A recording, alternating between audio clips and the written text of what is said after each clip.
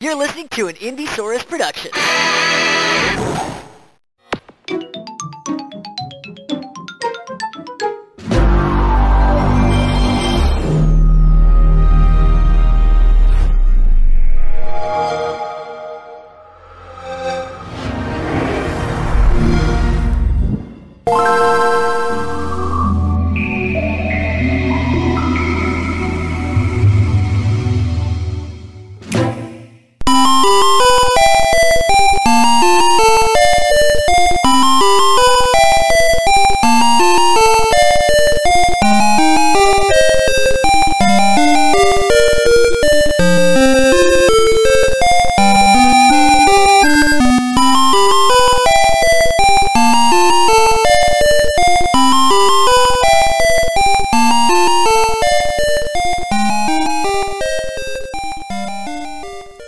Hello and welcome to another edition of New Nintendo Podcast XL. As always, I'm your host, Brandon Hoff, and again, this is Reflections. The Legend of Zelda, Part 8? Yes, it's Part 8. Talking about Legend of Zelda, Oracle of Seasons. Now, Legend of Zelda, Oracle of Seasons was released alongside the Legend of Zelda, Oracle of Ages at the same time in Japan, February 27th, 2001, North America, May 13th, 2001. It was released on the Game Boy Color, only for the Game Boy Color. Subsequently re-released on the 3DS handheld virtual console in 2013, and they are going to be added to the Nintendo Switch service sometime this year, hopefully sooner rather than later. This was developed by Flagship, which is a subsidiary of Capcom. The original development is these games were going to have 3 versions. And so to talk about the development here a little bit, because it's pretty I'm going to be reading some of this like verbatim of from the Wikipedia here, but I think it sets up the overall story of like what these games were kind of going for. So let's just get into it. So in early 1999, Yoshiki Akamoto, then head of Capcom's screenwriter subsidiary Flagship, proposed remaking the original Legend of Zelda for the Game Boy Color to Shigeru Miyamoto, the game's designer at Nintendo who created this series. Akamoto was asked to develop 6 Zelda games for the Game Boy Color, 2 based on earlier installments and 4 original entries. Akamoto wanted to release them in quick succession of 4 to 5 months. He held on to this concept of remaking the original game so young children could play it, but also as a test for the development team to move on to a more ambitious sequel if it were successful. Contrary to Miyamoto's design mentality of creating the gameplay system first, development started out with the scenario writing, which Flagship was in charge of. Some of the staff members, including the team led by director and designer Hidemaru Fujibayashi, was responsible for tasks other than the storyline, wanted to skip the remake and create an original Zelda game right away. As the original game was deemed too difficult for the new generation of players, more and more changes were applied to the point where it had entirely different world map. As a result, the team ran into problems because the scenario and the map had to be reworked constantly to make all the modifications match. The Game Boy Color screen presented an additional hurdle when attempting to rework the earlier Zelda game, as it was narrower than that of a television. Players could not view an entire room without scrolling, which made it easy to overlook stairways or clues on walls. So originally this was pitched as a remake of the original game. Dismayed by the lack of progress, Akamoto asked Miyamoto for help, who proposed a trilogy of games, each with a different focus on gameplay elements. The trilogy was referred to as the Triforce series, named after the Triforce, a relic that plays a role in many Zelda games. The Triforce is composed of 3 parts. The Triforces of power, wisdom, and courage. Each game in the trilogy was going to be associated with a piece of the Triforce, with one game being the conversion of the original Legend of Zelda. First game was demonstrated at Nintendo Space World Trade Show in 1999 under the working title Fushigi no Kinami Chikara no Sho. This action-oriented game concerned Ganon's theft of Princess Zelda and the Rod of Seasons, which threw the Seasons of Hyrule into chaos, a precursor to the plot of Oracle of Seasons. So, in the playable demonstration, Link solved puzzles by using the Rod of Seasons to manipulate the environment and change the current season. Chi no Sho, which focused on color-based puzzles, and Yuki no Sho, which used the times of day to solve problems in a mechanic similar to the use of seasons, were not shown. In the US, the games became Mystical Seed of Power, Mystical Seed of Wisdom, and Mystical Seed of Courage. The games interacted with each other. Players could begin with any of the three games and have the actions of the first game affect the story of the other two, a concept conceived by Okamoto. More than 10 of Flagship's scenarioists, among them Resident Evil writer Junichi Miyashita, worked on the three stories. The developers considered using a cell phone adapter to transfer data, but decided on a password system. The limitations of this system and the difficulty of coordinating three games proved too complicated, so the project was scaled back to 2 games at Miyamoto's suggestion. Condensing the games into a single cartridge was never considered, as the prospect of multiple endings and the added replay value afforded by the ability to play the games in either order was too important. So Oracle of Seasons was adapted from Mystical Seed of Power, Oracle of Ages was adapted from Mystical Seed of Courage, and Mystical Seed of Wisdom was canceled. These sweeping design changes pushed the release dates closer to the release of the Game Boy Advance, the next system in the Game Boy line that is backwards compatible with the Game Boy Color games. The team considered adding special functionality to the game triggered only when played on a GBA, but was afraid that the additional development time required for the addition would cause the games to be released after GBA. When the release date of the GBA, the Game Boy Advance, was postponed, the team was able to incorporate GBA functionality and release the games approximately a month before the Game Boy Advance was released. Staggered releases were abandoned in favor of releasing the games simultaneously. This made it easier for the team to test the interaction between the game and keep the style consistent.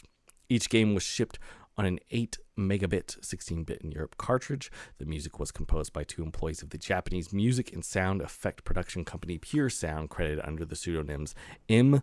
Adachi and Kuoipi.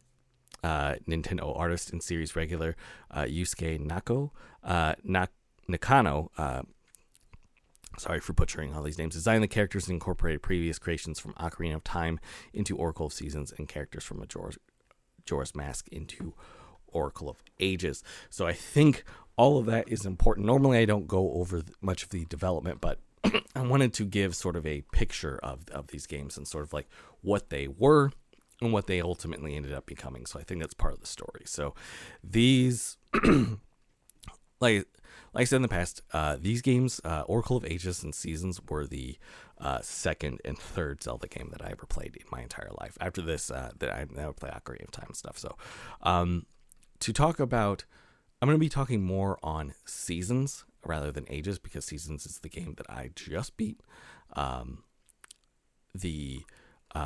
But it's kind of hard to talk about one without talking about the other, because they are a little interconnected. You can play them both in either order. It doesn't really matter which one.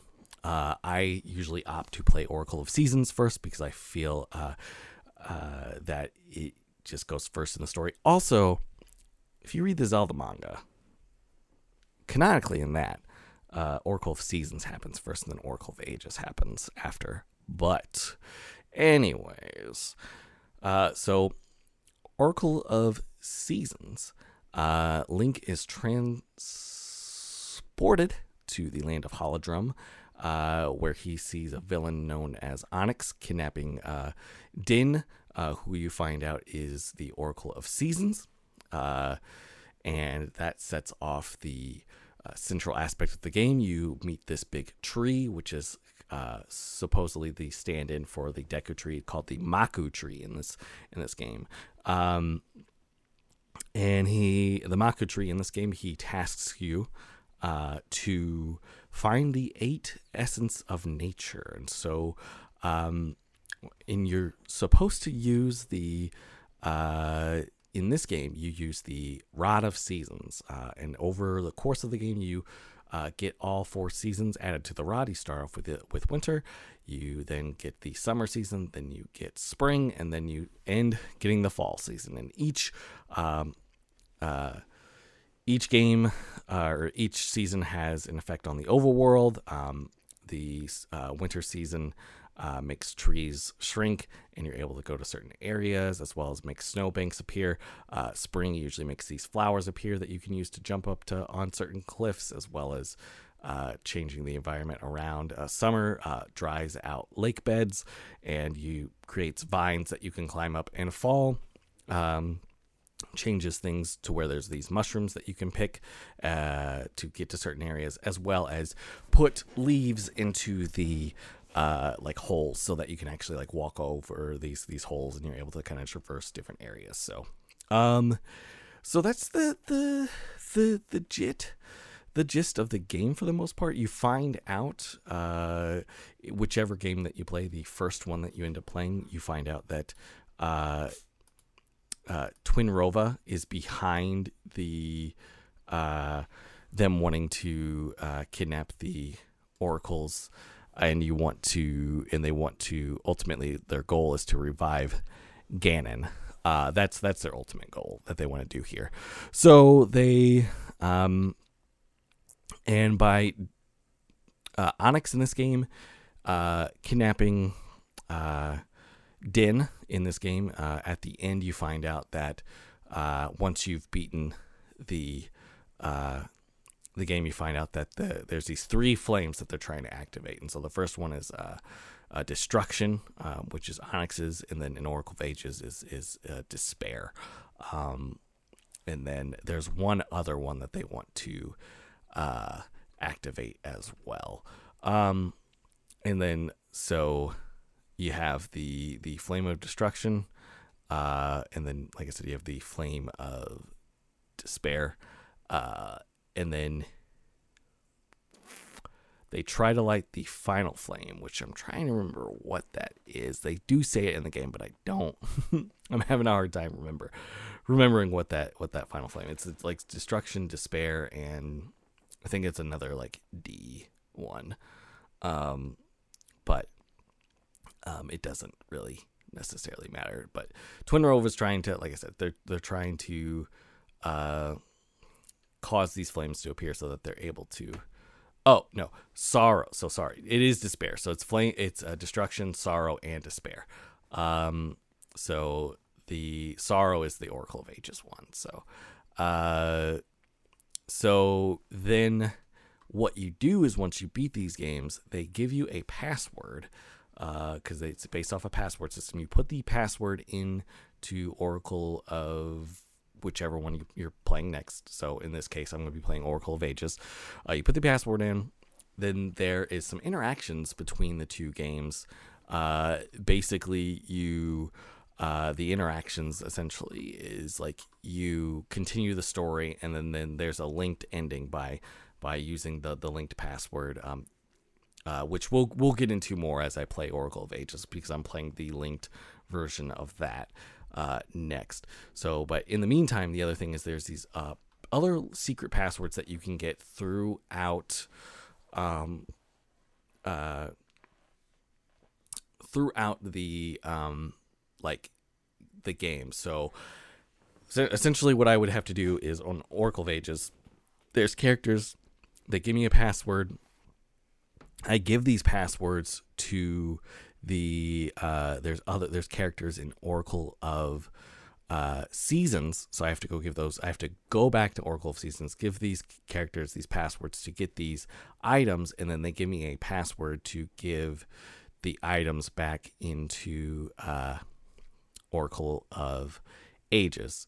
So it's basically, it's just like I have to, like, if I want to get like some of the best equipment, like the Master Sword or the Mirror Shield or the Big Goron Sword, even, and stuff like that, you have to like do these switching. So it's kind of it's kind of like a Pokemon situation almost.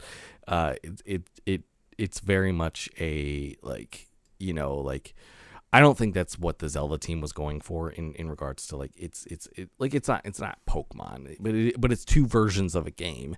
But each game is subsequently different. Oracle of Seasons is billed as a more action-based game. Not as much puzzle solving. It's more about the combat, the fighting, things like that. Oracle of Ages is more puzzle based and not so much combat focused, which there is. I mean, obviously there's combat. There are similar weapons in each game. Oracle of Seasons is different in that you get the Rock's Cape rather than the Rock's Feather. Oracle of Ages, you get the Power Gloves level 2, and that's an item that you get, as well as like different items. Like in Oracle of Seasons, there's a slingshot as well as a hyper slingshot, versus in Oracle of Ages, you get something called a seed shooter. Another aspect about both these games, and I know I'm talking a lot about both these games, but I feel like it's important to kind of set this all up so that everyone gets like a really just solid understanding of these games itself. So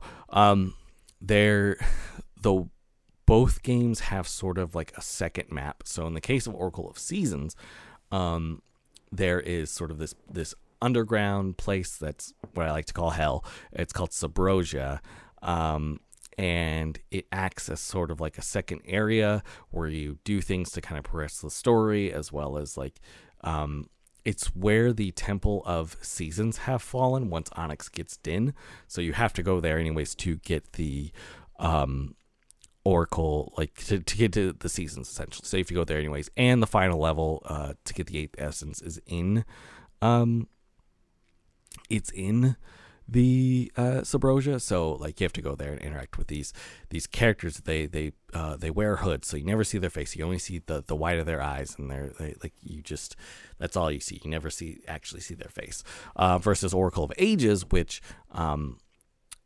I personally like a little bit more. But Oracle of Ages, you traverse between the past and present between the maps. So essentially the same game map, you're going back and forth 400 years between like the past and present to do things to affect the world and all that good stuff. But yeah, so my overall experience with Oracle of Seasons. So now I want to get into this. I think so. I played this game initially after playing Oracle of Ages. So I got Oracle of Ages. I remember getting that. I got Oracle of Ages the weekend that my aunt got married. So during the wedding, actually, which is, I understand, it's very rude of me. But during the wedding ceremony, I actually was playing my Game Boy, and I was playing Oracle of Ages. So like, that's sort of my experience with that. And then I played Oracle of Seasons. Not too long after, I was able to procure a copy of that, and so I was able to play both roughly around the same time. And then which I still have my copies. And I think I picked them up back in the day, like in the mid-aughts too, as well as like I know I replayed them occasionally, but I didn't really play them until they came to the 3DS again, back in 2013. Then I played them like right away. I got them right away, and I played them like absolutely. Like that was like an instant purchase. I for sure played that. I was like, yes, this is great. And the last time I had played these games was back in 2019. Much like Link's Awakening, I would play these games sort of in conjunction with Link's Awakening. So I would play like these games as well. And like I said, last time I played this was 2019. This was right around the time that I knew that Link's Awakening was getting remade for the Switch. So I was like, okay, I want to see how these games stack up. And turns out I loved them then. I still love them now. I still think they're great. How I'm feeling now is, I think, and this will be interesting to play ages, but at the time, I used to think that the Oracle games were better than Link's Awakening, but now having played through Link's Awakening, I think where I'm at now is I feel like that overall experience is a little bit better. Not to say that like the experience of the Oracle games isn't good, because I feel like to me it's an improve in a way. It's a bit of an improvement upon the Link's Awakening formula. So like both the Oracle games are very much influenced by the Legend of Zelda Link's Awakening, like for sure. Like there's like, I mean, the games literally look the same. There's just a bit of a graphical upgrade with the Game Boy color stuff, and just like, you know, like it looks a little bit better. But yeah, and I do think that Link's Awakening is a better experience. So I'd probably put that one above these games, but I still think these games are great. So I had a really good time overall with Oracle of Seasons. I was playing this on, so I did end up playing this on the emulator so that I could stream it. I did have some issues with the emulator freezing, and because I didn't save, I would have to start over at certain points.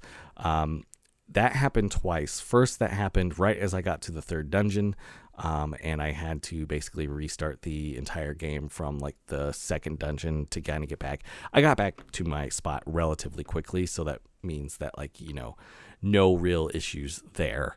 And then it happened during the actually last night when I was playing through the 7th dungeon. It happened again. For whatever reason, every time I would occasionally when I would bring up the map, the whole thing would freeze. So I kind of had to start back a little more towards the beginning of the 7th dungeon.